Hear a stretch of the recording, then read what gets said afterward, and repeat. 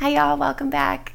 I am doing another Ask Me Anything episode. I know you guys, my dog just sneezed. I know you guys are a big fan of these and I have so many questions, so I think I'm going to make this a ritual every couple weeks.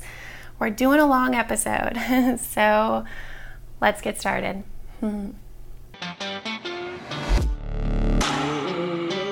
Welcome to Sweet Release.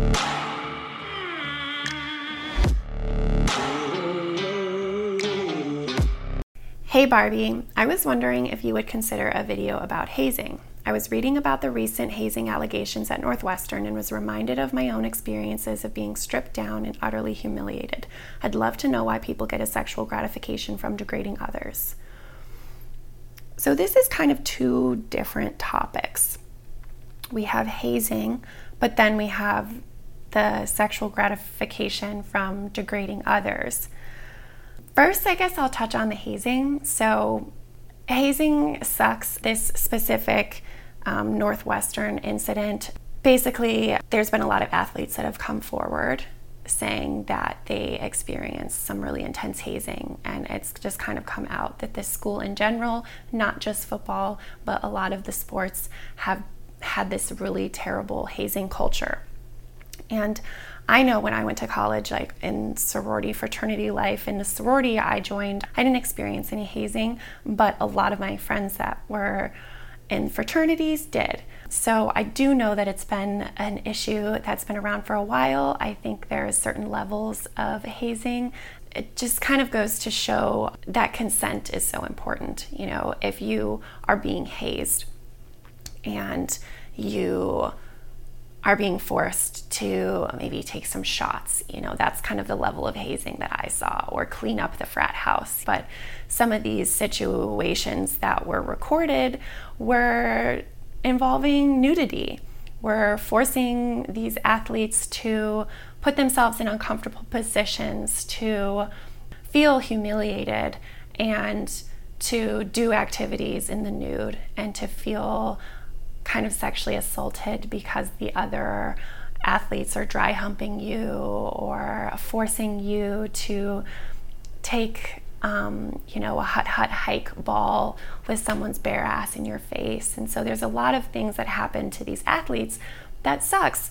And hazing it shouldn't be something that happens. I think it stemmed from the Army and this Hell Week, or the idea that only the strongest survive, and to really get you to fall apart to then kind of build you up and make you stronger. And I think that's kind of this ideology that's been kind of perpetuated into society for so long. And so it's really wonderful that things like this are happening. Of course, it's not wonderful that this has happened to so many people like you, the person that asked me this question, but it's important that these institutions are becoming more aware of it, that they're taking action and they're firing coaches because they knew that all of this was happening and they kind of just let it go. But that's also similarly to systemic racism. It's the systemic hazing culture that we're so used to that we don't even realize is affecting a lot of these students, and it's really just making us become more aware of how it's affecting us later in life. And so let me just see what your question exactly was. I guess this whole scandal, I think, is a little bit different to this idea that people get sexual gratification from degrading others. Perhaps there was a little bit of that, but I would have to dissect it further and see if some of these athletes did feel that these upperclassmen were forcing them to do things because it was giving them some sort of gratification. I think the culture itself kind of just makes you kind of do that, and these seniors and these juniors, I don't know if they're getting sexual gratification from these acts. I think they're feeling powerful. They're still becoming men and women. They are doing what happened to them. They are just kind of, again, perpetuating this culture that they're used to. And I don't really know if they were actually receiving or getting this sexual gratification from it. But people that do get sexual gratification from degrading others or from hurting others or inflicting pain on others is a part of the BDSM culture, and that is sadism. So sadism is technically when you get turned on by inflicting pain on others. And I actually dated a sadist once, and basically where that comes from, I think, could be a lot of things. Some people have trauma when they're kids. I think a lot of kinks and fetishes stem from trauma. And when we really dive deep into where that came from, perhaps you were degraded as a child. Perhaps a family member hurt you. And so in order to heal yourself later in life, you feel the desire to inflict pain. A lot of other reasons why you could be sadist. It could just be the way that you are. It could just be something that turns you on. You know, culture kind of has moved us into these little kind of boxes, and someone could just take it and run with it and be like, oh yeah, that does turn me on. Like, I like being in control. I like inflicting a little bit of pain, but figuring out where the root of that stems from, I'm sure there's some sort of traumatic experience or some sort of root intimate desire where that comes from. There's also some sort of chemical serotonin release when you inflict pain on others or when you receive pain yourself. So ultimately, I do think it's important to recognize where these kinks come from and why do you actually enjoy doing it? Next question. Have you ever been with a feminine man, and if so, what was it like? So femininity is, I guess, maybe a little bit softer. It's, a little bit more flamboyant. So yes, I've definitely been with men that were leaning more towards the feminine side, or just had a little bit more feminine energy in them. And I love that. I mean, because I'm bisexual, I get really turned on by the fluidity of human beings. And so by being with somebody that is a bit more fluid or, you know, has both masculine and feminine traits, I really love that. Soft or crispy tacos? Soft. Thoughts on the Barbie movie? Good question. I've seen it twice, of course, because I was born a Barbara, hence being called Barbie pretty much my entire life. I was really excited about this movie because I have been consistently compared to the Barbie doll. And so the movie, I loved it. It was incredible. It was hilarious. I loved the message. I loved how creative it was. I loved the music. I just really, really enjoyed how it felt like they really took time to curate these characters and this scene in this Barbie world. And it felt relatable to me with Barbies. It was like you were playing with Barbies. And it was just really funny, their characters and their development. And it made me cry. I loved the connection between the mother and daughter. I loved how real that was. I really loved the raw emotion that came through me when the mom did her monologue. And I just felt like I could really relate to it. I felt like a lot of moms that I know could relate to it. A lot of women could relate to that. And it just felt really powerful and it really moved me. And I also just laughed my ass off like the entire time. I liked how it threw some slim shade on Mattel, and I really just loved the entire cast. I think they did an incredible job with it. I think they also fucking crushed the marketing. I've never seen so many incredible ads. Like, I was just in awe of the whole marketing campaign. I think they actually fucking crushed it, truly. Yeah, I loved it. That is my answer. Okay, how do you decide the topics of your vlogs each week? So I guess now I'm leaning more into podcasting, but still these video ideas that I come up with, or just the direction of these videos, really isn't a very organized system. for the last 28, 29 episodes that I've done before the podcasting, I just kind of would have a filming day, and those days prior to it, I would just research, I would think, I would read blogs, I would check out other podcasters or other content creators and see what they're creating. I would just think of something that I wish I knew, and that's just kind of each week I would just come up with something, or I'd have conversations with friends or my partner and be like, what do you think I should talk about this week? And maybe they'd give me some ideas, and then I just pick one and roll with it. That's kind of what I do. I just kind of do a little bit of research, have conversations with people, and then figure out which one that I want to create an episode about and go from there. Thanks for asking. Next question.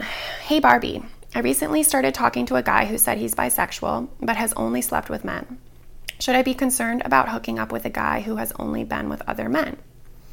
No, I don't think you should be concerned. I think there's some questions you could ask. I think it's good to have a conversation about why he is now interested in you, or perhaps he has always felt bisexual, but he's never found the right woman to, pop his woman cherry. I don't think that's wrong. I think it would just make me think intuitively and see, is he really after me because he wants to check it off his bucket list, because that's something he's never experienced before, because that's something he's always wanted to experience, because he is really into me? Maybe he's just never found the right woman, and I think that's okay. So no, I don't think it should be concerning. I think it should just lead to more conversations and make you ask him, why. And a lot of people just get kind of put in this rhythm that's comfortable. And so if he's only been sleeping with men and dating men, that's his community. That's where he's been a part of for a long time. Now that he met you, he's like, oh my God, I do consider myself bisexual. I do want to experience women. Maybe you're his moment. So I don't think you should be concerned. I think you should just be curious. Next question. First date, do you split the bill or expect your partner to pay? There should be no expectations of either person to pick up the bill. I think you should always be forthcoming to split it or take it, or if you have the means and you loved the date, why not just pick it up? If that person really wants to take it, then yeah, let them. It's great. It's love to be gifted. OnlyFans, when? I'm not doing an OnlyFans, but I did just launch a Patreon, and Patreon is very similar. It is exclusive content and it is a monthly subscription. So I do have some sexy photos on there. So there is going to be some, boudoir photography and some nudity, but mostly it is a space for me to also create exclusive content for those people that want to see more. So perhaps that's meditation videos. I've been really enjoying creating some meditation content because that's something that I really like to do, and I think a lot of people, need that kind of push to get focused and breathe. I also have some self-care tips that I put on there, and I have some other ideas of things that I'm going to create moving forward, but ultimately, I do now have a subscription exclusive content page, and it is on Patreon, and you can find that link below, or you can find it on my website up in the links in the corner. And yeah, I appreciate your support. I really enjoy creating content, so I'm just going to continue creating more fun stuff and offering exclusive reels and behind the scenes and upcoming podcasts too, as well as keeping it sexy, as I always do. So yes, thanks for asking. Is it possible to have an underwear fetish / kink? So yeah, I sold my underwear when I first moved to LA, and this guy was a regular client and bought my underwear a lot. And I would say he had an underwear fetish. He loved like smelling them. He loved coming on them. He was like super into sweaty underwear or just like used underwear. And so yeah, there's a such thing. And I think there's a kink for everything. So yeah, embrace the kinks. If you have that, love it for you. Okay, next question. I love your content and love your open and honest nature. Does your partner get jealous when you're open about your past experience? It's refreshing to see someone so open. Oh, I think those were two separate, actually. The first one was just, I love your content and love your open and honest nature. Thank you, thank you, thank you. Okay, and then the next one was jealousy. And again, thank you. So the jealousy, no, he doesn't. He doesn't get jealous. You know, I think we live in the present. We don't really think about the past too much unless we're having conversations about it. You know, we don't really let past experiences and past stories kind of affect us. I think it's just a part of my story and a part of who I am. And no, he does not let that get to him. How did you approach your sexuality with your parents?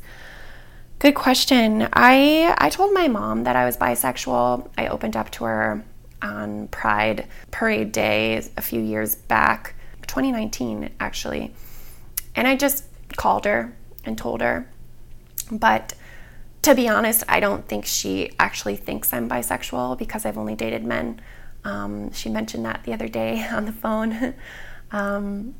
She doesn't really see me a part of the community, and I didn't, to be honest, I didn't really respond. I just kind of didn't really want to get into it at that moment. You know, I do think it's important, though, to just start that conversation with vulnerability and honesty, and that's what I did. I just kind of told her that I have had sex with a bunch of women and that I was really enamored by women, and I feel like I could fall in love with a woman. And I think that's a conversation I would love to have with my mom again, just because I don't think she really heard me that first time clearly. So it's a conversation that I will continue to have.